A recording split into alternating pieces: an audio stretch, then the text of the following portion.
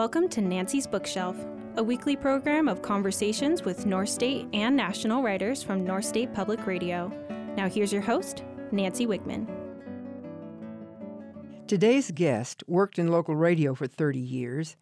Dan Barnett has been teaching philosophy at Butte College going on 30 years.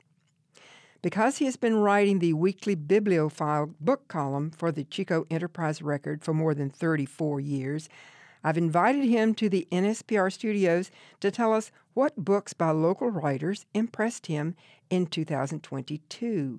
Dan Barnett, welcome. Nancy, thank you. It's good to be back, I guess. How long have we been doing this? It's been years, right? Yes, it has been, and we're actually back in the studio, and I really enjoy looking back over the years' books because it's a shame they get on air once for the most part, and then I wish people could, if they missed it, could hear that interview again. Yes. So I'm just real eager to hear what impressed you over this past year as far as local writers. Well, a couple of historians really impressed me, and you as well, I think. And Michelle Shover's Chico's Chapman's was an extraordinary not only work of research that took something like 4 decades to put together and finalize, but also an insight into the creation of Chico, and the focus was not on John Bidwell. It's usually on John Bidwell.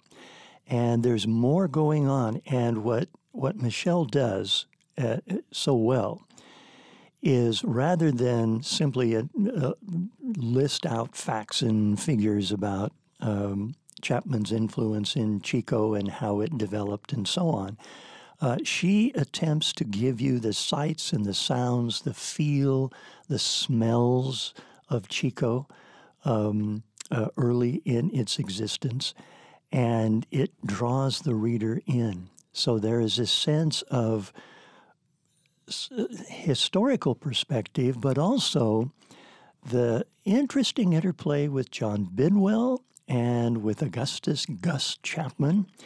And it was not always on the most friendly of terms. And yet they needed, by exigency, to work together politically at times, and they did so. But it was just fascinating how these characters really came alive, especially Gus Chapman.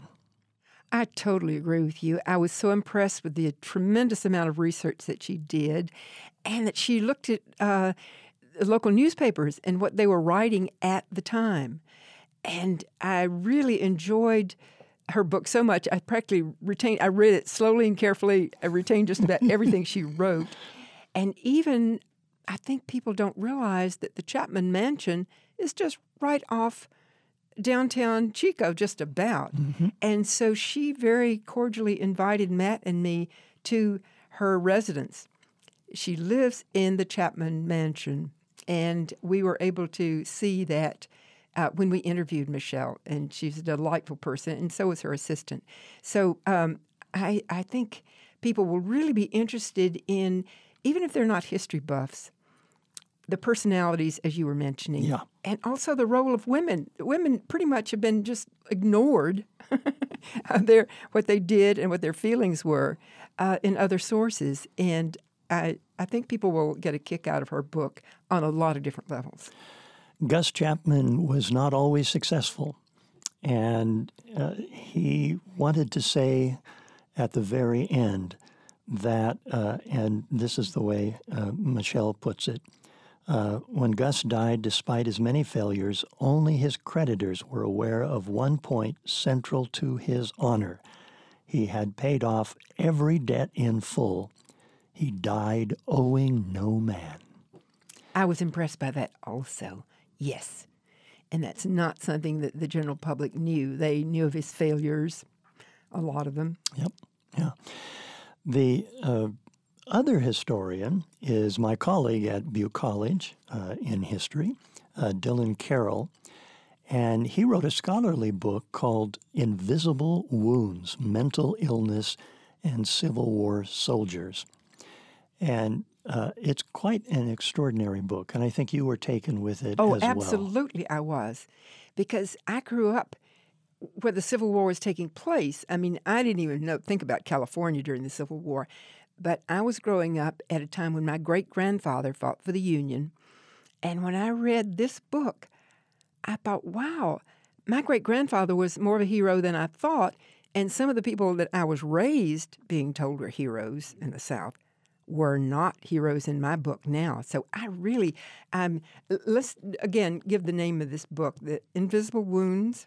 Mental Illness and Civil War Soldiers. And by Dylan Carroll, your colleague. Carroll. And the interesting thing is, many things of interest, but of particular interest and focus is the question of trauma. Now, he's a historian, and so as I've talked with him, he said, I want to be very careful in not looking back to the Civil War era and subsequent times and make medical judgments, because I can't do that. I can't really diagnose. However, one of the things that he tries to explore is how two soldiers on the battlefield, seemingly faced with the same sort of traumatic situation, one can come home and prosper, and the other can come home and simply have to be institutionalized. And there are huge mental institutions in Washington, D.C. and in other places. And the fascinating thing is that some of those mental institutions saved all their records. And so Dylan could go back and look at all of the diagnoses and so forth. And so what is the difference? Can you identify factors that produce mental illness on the battlefield from those terrible surroundings, and yet other people seem to survive, who did survive and thrive? How is that? And it's really interesting because he charts the rise of the early psychologists who were called alienists. And the alienists took mental illness to be a moral failure. And it's very interesting that, as Carroll points out in his research, finds that family members understood the process way better than the alienists did. The alienists tend to say, well, you're just doing the wrong thing, change your behavior, you've been a bad person for a while, let's get fixed up this way. And families knew how deep this trauma actually went. And so even though he's very careful not to diagnose and not to ascribe PTSD to soldiers, the symptoms are very similar. My guest is Dan Barnett. He writes the weekly Bibliophile column about books in the Chico Enterprise Record, and he has mentioned a couple of books that we both liked and were impressed by. We mentioned Michelle Shover and her very thoroughly researched book, Chico's Chapmans, The California Years, 1861 to 1899. And some of this history also is about that same period with Invisible Wounds by a history professor at Butte College, and his name is Dylan Carroll. And the subtitle of Invisible Wounds, Mental Illness and Civil War Soldiers. So, Dan, what else do you have for us now after the history books? Well, this year marks 4 years since the Camp Fire. And I did a roundup in one of my columns for the Chico Enterprise Record, looking at all of the Camp Fire-related books that I had done. There are a lot of them. About 19 of them, and there's more that I'm discovering. And one of those books was by, and this is her pen name, Dax Meredith, who actually survived the Camp Fire. She had to escape with a child as the fire was raging. And her book is Unpacking the Trauma, How to Heal and Create a Life You Love. And there are still years, and it never will go away, as people remember even reading about it and not being in the fire, but being remembering the smoke that filled the skies. It seemed like for months. And those who had escaped, those who had family members whose houses were burned, the sense of trauma that even now, years later, you hear the wind blow and the anxiety begins to rise. You hear a siren and the anxiety begins to rise. And how do you cope with that? And so the Dax Meredith book, Unpacking the Trauma, is one of several examples of those who have gone through this traumatic experience and tried to make sense of it all and put it together so that you're not constantly looking backward but able to look forward. Well, Dan, I want to make a suggestion for listeners. They may have already realized, oh, I want a pencil and paper to write this out. Or nowadays, people record things in their phones. So a couple of reasons to have pencil and paper handy, because I think they would be interested in some of these books if they are not familiar with the books you've mentioned. But also, you have an opportunity for listeners, and you can get Dan's weekly columns in your inbox by subscribing to a free newsletter. And I'll remind people again when we're done, a little farther along, and this website is barnetto.substack.com. And this is for a quick take on books, life, and learning from a Northern California philosopher. And Barnetto is spelled Barnetto. And I don't know why I chose that name, but barnetto.substack.com. And it'll say, please subscribe once you connect up on the website, and it's free. And so each weekly column then will be sent to you in your inbox. Isn't that cool? I think that's very cool. Yes. So let me remind people, this is Dan Barnett. He writes the weekly book column, Bibliophile, for the Chico Enterprise Record. He's been doing that for more than 34 years. And he has just mentioned how you can get access to these columns on your phone. We'll be back to continue our conversation after a short break. You're listening to Nancy's Bookshelf on North State Public Radio. I'm Nancy Wigman.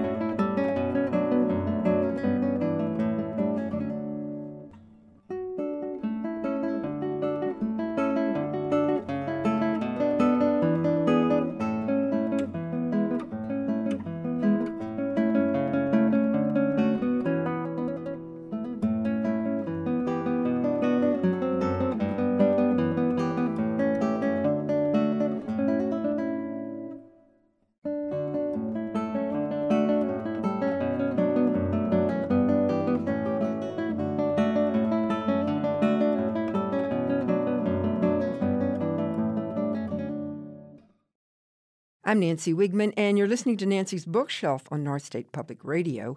I'm back with my guest, book reviewer Dan Barnett. Now, and also that you are a philosopher. You teach at Butte College. Now, you also, philosophy is such an old discipline, but you have access to a lot of new technology, and I think you're kind of the go-to person at Butte College, aren't you? Well, sort of. There are, shall we say, younger people who are also into a lot of the technology that's happening. Yeah, I often say, golly, I really need a 10-year-old right now. Yeah. But one thing that connects up with writing is something that probably you, if you're listening to this now, you might be aware of something called ChatGPT. It's got a lot of publicity in late December.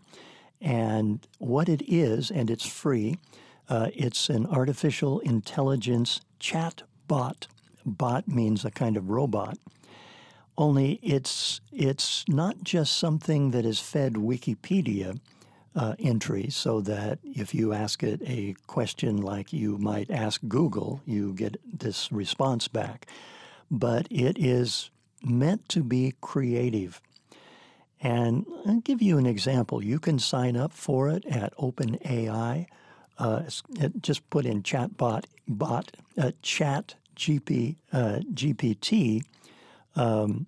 in Google, and that'll direct you to the site. You can sign up for free, and a lot of people have been playing around with this. And let me give you an example. I asked the AI to create a sonnet about Nancy's bookshelf. And in a few seconds, here's what it sounded like. Nancy Wigman of KCHO here on the air, her show Nancy's Bookshelf, always so fair. Interviews with authors both local and far, her listeners understand what she shares. To learn and to find all sorts of delight from literature, new writers come into sight. Dive into stories of every style. This show adds to our knowledge a mile. In art and in culture, we find seeds of truth, questions answered when Nancy, aloof, inspiring listeners with her insight, books are open for readers to delight. So let KCHO bring you culture and grace, and then it just stops. And so I was puzzled. First I said, well, wait, why are you saying Nancy is aloof? And the AI said, Nancy offers a unique perspective on literature and culture that can be seen as distant or aloof. She's not always engaging with the audience in a direct way, but rather provides them with the knowledge and perspectives that come from her show. And then I wrote back, but she is engaging with the audience. And so the AI responded, absolutely. Nancy engages with her audience through the conversation she has with authors and through the thoughtful reflections on literature and culture she provides in her show. She is a great host that encourages her audience to explore new ideas and express their own opinions. And then I said, well, you didn't finish the sonnet. You just left it hanging. And so the chatbot did finish. So let KCHO bring you culture and grace, this weekly show full of knowledge to embrace. Nancy Wigman, your host with a gallant face. Her show will keep your reading taste. This is Dan Barnett reading a poem that he did not write. I did not write it. And no human wrote it, and actually. This artificial intelligence doesn't know that KCHO was kind of out of date. We are NSPR now. And I know you've been here in Chico for long enough to know it used to be KCHO. So just Yes. I would add that footnote that we are NSPR. Well, the sign on the building says that. So, yes, you know. yes. But it's really interesting because I also asked it to, I said I teach philosophy at Butte College, and please write me the first paragraph of a murder mystery using Stephen King style, or using the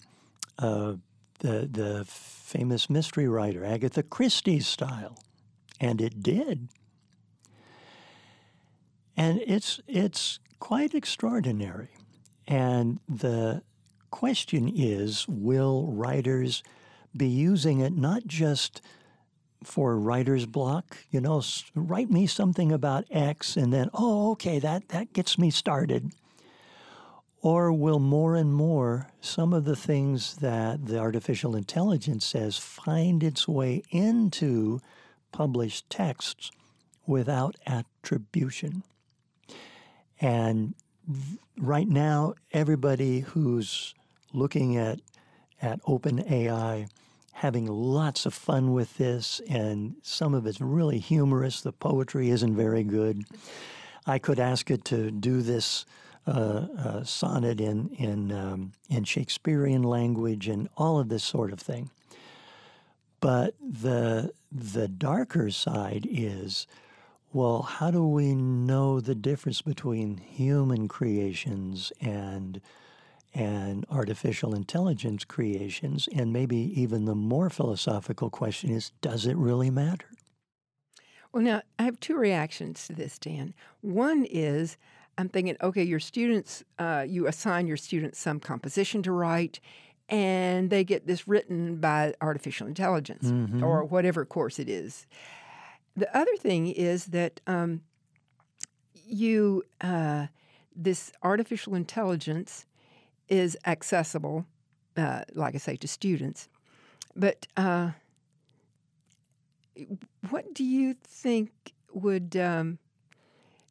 be any other perhaps non-desirable use for it? Well, I can think of many in the propaganda wars. You can ask it, give me an argument for X, or give me an argument against X. So debaters could prep for a debate. Exactly. And it will create fictional scenarios. So if I say, describe the Battle of East Biggs against Chico in 1843, it will come out with something. It will make something up. And it sounds very authoritative because we're used to putting queries into Google and here's Wikipedia or some other source that seems to be authoritative. Let's go with that. And if the AI gives you details, names, when I ask it to create a murder mystery first paragraph, it invented a name in order to be a foil for the mystery. And it sounds very authoritative. And so the question then of how to parse what it says, is this really true or really not true? So just as it can write a fictional story, it can give you fictional facts. Oh, dear. So life just got a little bit more complicated, I think. And as an instructor, oftentimes it said, well, multiple choice questions, people can put those online. But if you ask an essay question more than just what do you think about this, but that draws on the material that you studied in class, then it's very much more difficult for a student to plagiarize a source because it's so specific. Here, it gets really specific and sounds very authoritative. And so a student can still edit it and so forth, but my mind always goes to, wow, what happens when we can't really tell? Because you could ask it, please write this answer at a third grade level or a seventh grade level or a graduate student level. And so it can vary vocabulary and levels and so forth. My guest is Dan Barnett, and he is a he teaches philosophy at Butte College, but he has been writing a weekly column, a book column, Bibliophile, for the Chico Enterprise Record for more than 34 years. That's 34 years. Years? Yes. Yes, I was 5 when I started. Yeah, we'll take that with a grain of salt. So this that you've been talking about is something you and I have been getting together for quite a few years and taking a look back. Since I was 5, I think. Yes. But this is something that I don't think is on many people's radar screen. And you're calling it, they can access it by Googling Chat GPT. Yeah. It's an artificial chatbot, artificial intelligence. Yeah, and it's free right now, and so anybody can log in and create an account, free account, and then ask it questions. But we're used to, up until now, just asking, well, when was X? Who did Y? And now you can ask it in the style of, create a poem about Nancy's bookshelf. Which reminds me, I haven't really officially invited, but I'm hoping that members of the community would be motivated to write a poem and let me know they've written a poem, because I would like to have a few minutes at the end of a show for local poets to share their work with us. Mm-hmm. So now I'm thinking, okay, people out there won't really have an excuse not to submit a poem. You can have it written for you. And it's yours, I guess, because this is a unique creation. The artificial intelligence doesn't give you a John Donne poem, but you can say, please write about my NSPR and Nancy's bookshelf in the style of John Donne, and it'll do it. Not very well, but it'll do it. Again, my guest is Dan Barnett, and he writes the bibliophile column for the Chico Enterprise Record, and he and I like to get together at the end of the year to look back at books. This is a little bit off the subject of our purpose today. But it's about writing. It is. It is about writing, and we like to look back at local authors who have published books during this past year.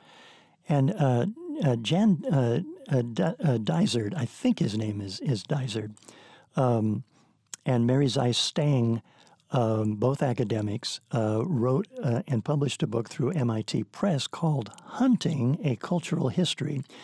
And Jan recently moved to Chico.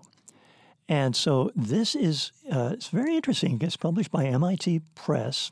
MIT Press has a series with hundreds of books now called Essential Information.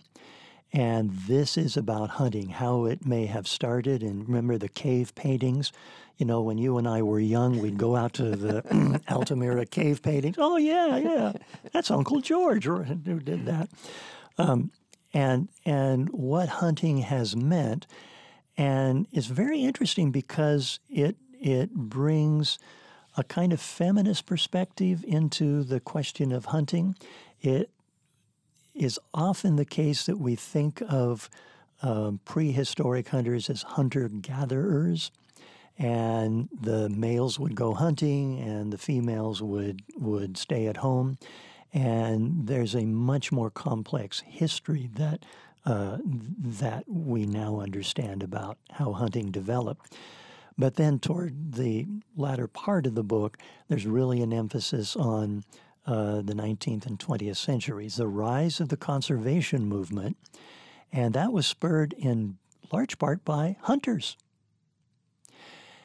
And then the rise of the environmental movement, which oftentimes was at issue with hunters, because hunting involves killing stuff. And so what Stang and Dysart are trying to suggest is that hunting is a good thing when it is fair.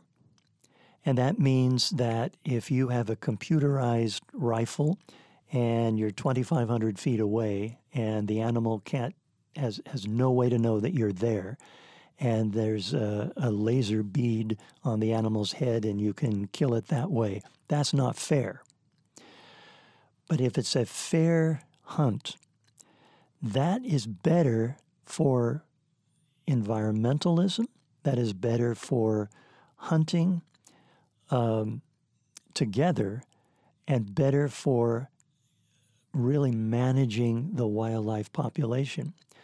What's happened, says Dysart, and I hadn't realized this, that of course, as humans have encroached on the territory of wild animals, at the same time, the environmental and conservation movements have increased the number of wild animals. So the white-tailed deer population in many places is eating itself to death, literally, because the land can't support that many deer. And so what the authors are suggesting is that hunting is better for all concerned, because it thins the population and allows the remaining deer to survive. Otherwise, the deer get hit by automobiles.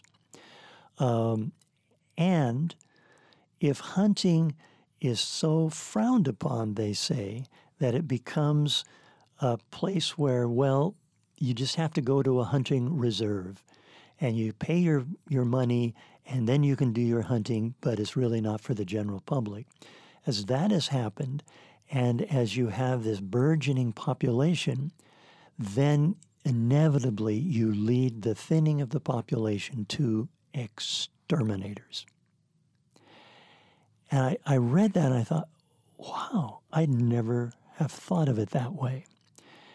And so there's the stereotype of the thrill of the hunt and the kind of bloodlust that hunters have, and presumably we're human, there is some of that. But in a fair hunt, there is a sense where Dysart says in ancient times and even in a more secular way in modern times, there is a kind of ritual associated with hunting, that the hunter had to be prepared to kill an animal, which was normally not a thing that you relished or that was done. There's a rite of passage that you go through. And it's not a bloodlust sort of thing, but it's honoring the animal even as the animal gives up its life for really the circle of life. And I hadn't thought of it that way because Dysart said that getting licenses, being trained as a hunter and so forth, actually is this kind of rite of passage. But he says that more and more what's happening as hunting is falling on hard times, then the parents are not passing it along to their children. And so then the hunting is left to this small group of people. And that should be something that environmentalists might say, well, wait a minute, maybe there's a better way. So it was very interesting. The only hunting I ever do is hunting for my hat. I often misplace it. Well, that keys. Yes, and my keys. Fortunately, my phone can tell me if I use my iPad. Yes, tell me where that's my right. missing phone is. But I thought that was an interesting take, a cultural, not so much what it feels like to hunt, a little bit of that in the book, but really a cultural history and a suggestion from both authors that hunting is something that's very important to preserve the environment. And I hadn't quite thought of it that way. My guest is bibliophile and philosopher Dan Barnett. After a break, Dan and I will be back to continue our conversation about the local writers who impressed us in 2022. You're listening to Nancy's Bookshelf on North State Public Radio. I'm Nancy Wigman.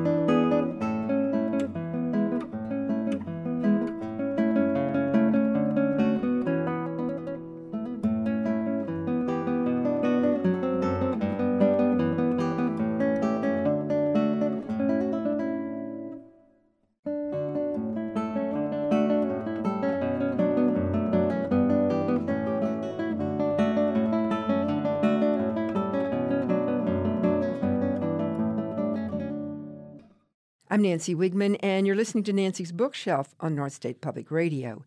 I'm back with my guest, columnist Dan Barnett, who writes the Bibliophile book column for the Chico Enterprise Record. And we're taking a look back at the books by local authors in 2022. What else do you have for us, Dan?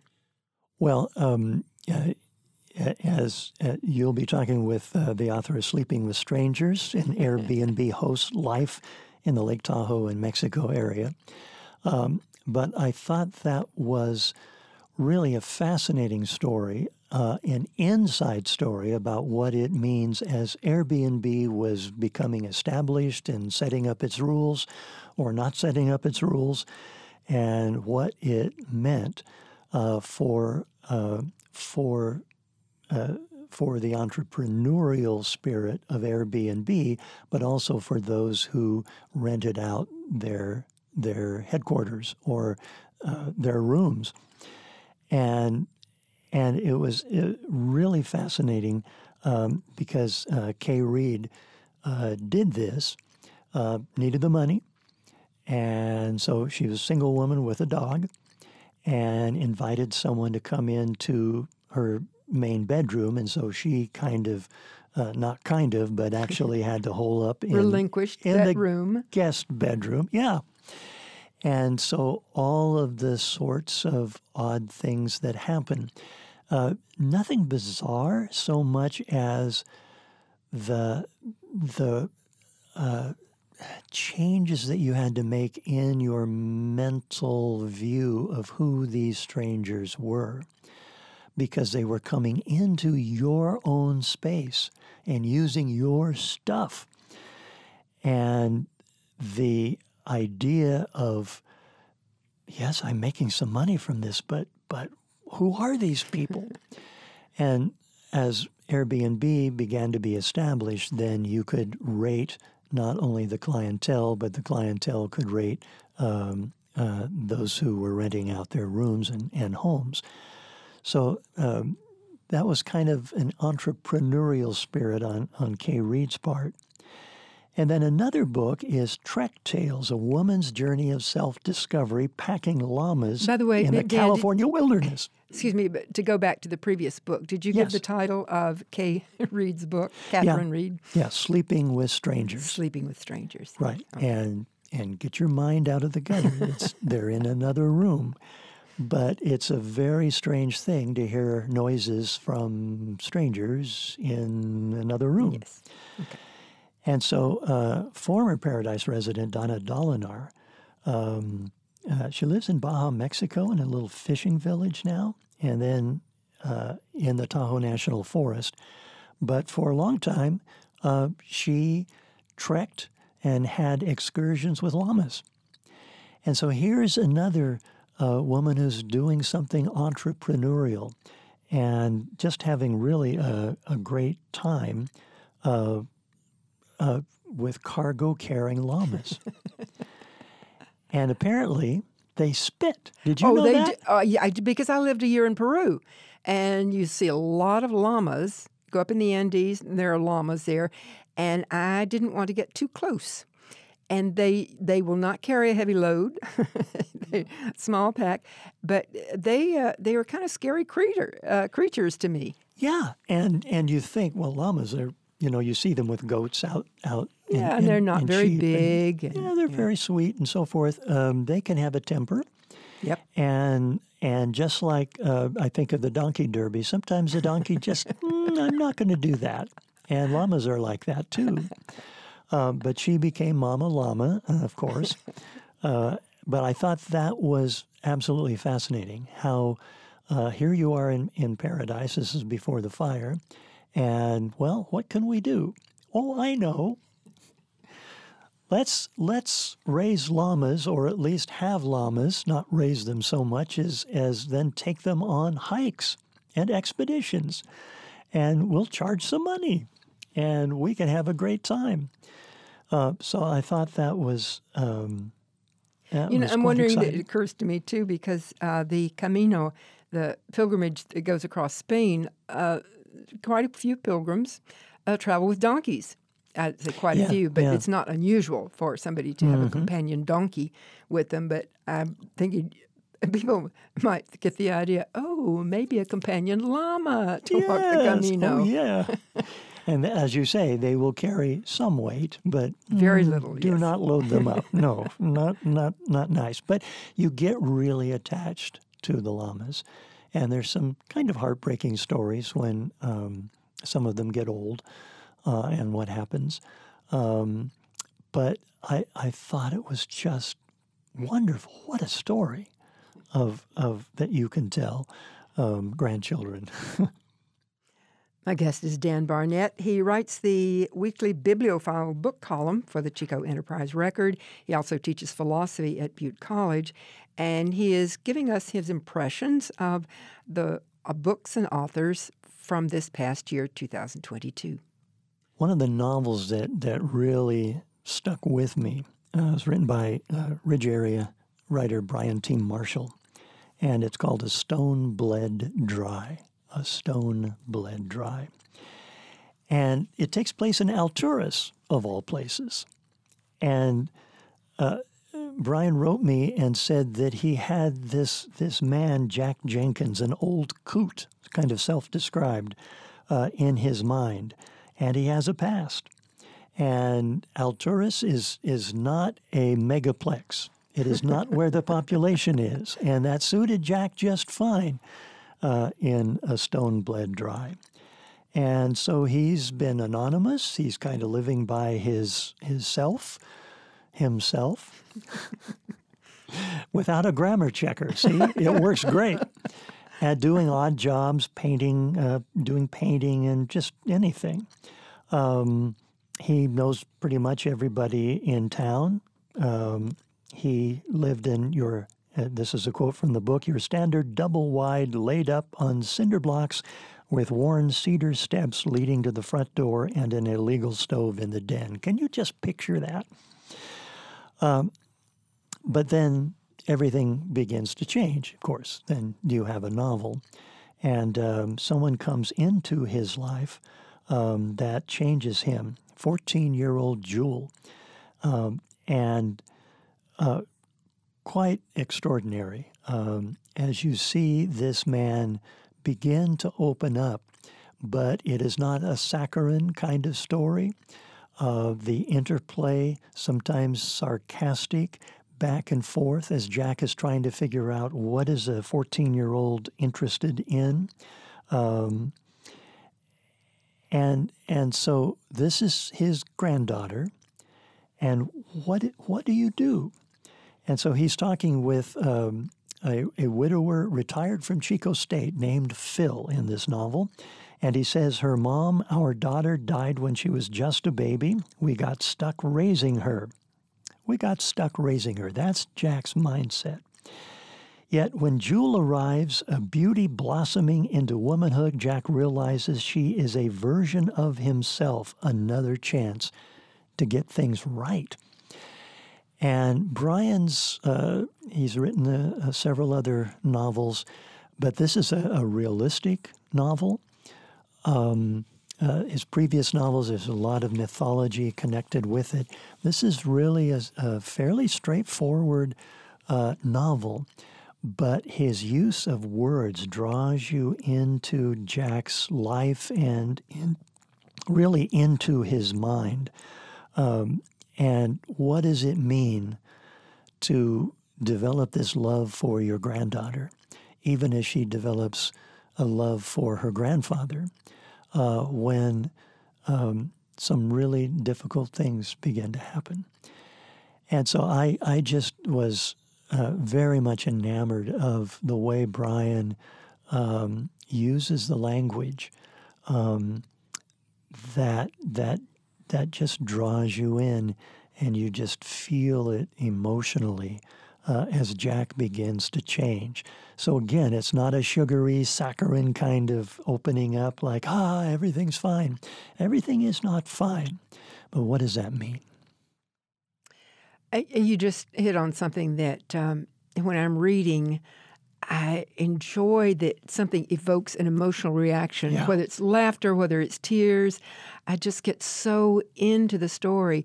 And for the amount of reading I do, I really read quite slowly. I'm a slow reader. So am I. One reason is because if there's a lot of dialogue, I'm reading it at the pace that people speak. Yeah. So it's kind of reassuring to hear that you also are a slow reader, right. Dan. And one of the side benefits of reading is a few days after I finished reading Brian's book, I was at Butte College, and I sat next to someone who was working for the school. And I said, "Where are you from?" And he said, "Alturas." And I said, oh, yes, I know all about Allosaurus. Yes, I can tell you about this, that, and the other. And he looked at me like, how do you know these things? And it was a wonderful conversation. And I thank Brian for opening up that possibility of that conversation, because he gave me some words, some vocabulary, some ways of thinking about Main Street. He said, there's no rush hour because wherever you're going is the same as where you've been, you know? And it was wonderful. And as I was talking with this person at Butte College, they said, yeah, that's it. So it was great. So, see, that's a side benefit of reading. My guest is Dan Barnett, and he's telling us about the books in this past year, 2022, that impressed him, and the fact that we don't have time to talk about all the books that are worthy. It's not that we're picking out and leaving out books that we wouldn't love to talk about, but given that we have limited time, what other book would you like to This mention? Isn't a 3-hour show? Oh. Well, there was a couple of books about running. And Yes. one of them is Toe the Mark, and this is Dave Brune, really an exhaustive history of running at Chico State and Chico High and Pleasant Valley High in the 70s. And it's amazing. Well, he has some very interesting stories of what the Las Plumas team did one time to the cross-country team from Chico. You can read the book to find out about that story. But coaches and runners, and it's really an extraordinary compilation. So it's a fact book, and you see year by year how these running programs developed and where the players, how they placed and where they are. You know so what, on. Dan? When I was reading this book, I would read about a woman that, I knew her as a tennis player. I didn't know if she was a runner. Really? Or Pat Haley. I know him in martial arts, but I didn't know he was a runner. Or Don Ritchie. I knew he was a dermatologist, but I didn't know he was a runner. Or the vice mayor, a really nice guy who died just as this book came out. And so for me, I would turn the page and say, oh, I know that person as they are now, and they were all very successful in some endeavor that didn't involve running. Yeah. And the fact that this now is out there as history, and for more people who can bring these corners of history. And, it's not a small corner, it's a big corner, but it's a corner of history. And with Michelle, with Chico's Chapmans, and we have the running program, and we have other local historians who are really bringing history to light that we may have forgotten or may not have seen the context for. Absolutely invaluable. Well, another example, I know this young woman, and her last name is Krasinski, but I didn't think about the fact that, well, she's tall and slender. She's very slender. She has the body of a runner, but it didn't dawn on me that she was the daughter of runners and athletes. So this is another thing. It broadened my view in so many ways, reading this book about runners in the 70s. Yeah. You might give the name and the title again, Dan. Right, and it's called Toe the Mark, and it's by Dave Brun, Bruhn. Again, about the running programs in Chico in the 70s. It's wonderful. And then kind of a companion volume is the Victory Lap, Jack Yerman, and his incredible journey to the Olympics and beyond. And the Paradise Post is quoted in the book from 1984, said that Jack Yerman is only one of 155 living Americans who earned the Olympic gold medal. Yerman's great moment in sports came in the summer of 1960 in the Rome Olympics when he helped the U.S. mile relay team beat Germany for the gold. For the record, Yearman ran the then fastest first leg in Olympic history, 46.2. And this book is written by his son, Bruce Yearman. Yep. And his dad, this Olympian, was born right here in Oroville. Mm-hmm. It became this tremendous Olympian. Anything else you want to say, Dan? Because this is probably the last book we'll have a chance to talk about. Anything else you want to say about Bruce Yearman's book? Well, his first leg was 46.2. And then 10 years later, in 1970, at the Gold Nugget Donkey Derby, he got a 49. And that wasn't seconds, friends. That was minutes with a donkey named Little Jack. And the next year, in fact, he won with silver, celebrating with sons Bruce and Bryce and his beloved wife, Margot, who carried month-old Blake. I mean, what a story. What a story. Yeah, it's interesting that these two books came out about this same year. Mm-hmm. And I interviewed someone who wrote a book about synchronicities and coincidences, and I find, yeah, that's the way it seems to work. I'll get history books, a clump of history books, or physicists' books. And in this case, two books about running.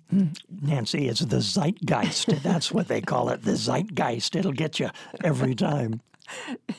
You're absolutely right. There's one other author I might mention that had a new book out this year, and the first book I read was nonfiction about World War II. This is Mike Paul. He wrote a nonfiction book first, and then he turned his attention. He's a retired dentist, by the way, and pilot. Yep. He turned his attention to fiction writing, and he wrote mystery thrillers. Oh, so yeah. anything you'd like to add before we wrap up here about his books? One of them is She's Missing. And as you say, he's a retired dentist. He's also a licensed pilot. And so the whole premise is you got to follow the money. And so She's Missing. It's a follow-up to his story, Missing. It's really interesting as I wrote that in my calendar. I write She's Missing. And what? Really? Oh, no, that's the title of the book. And so it's 2010.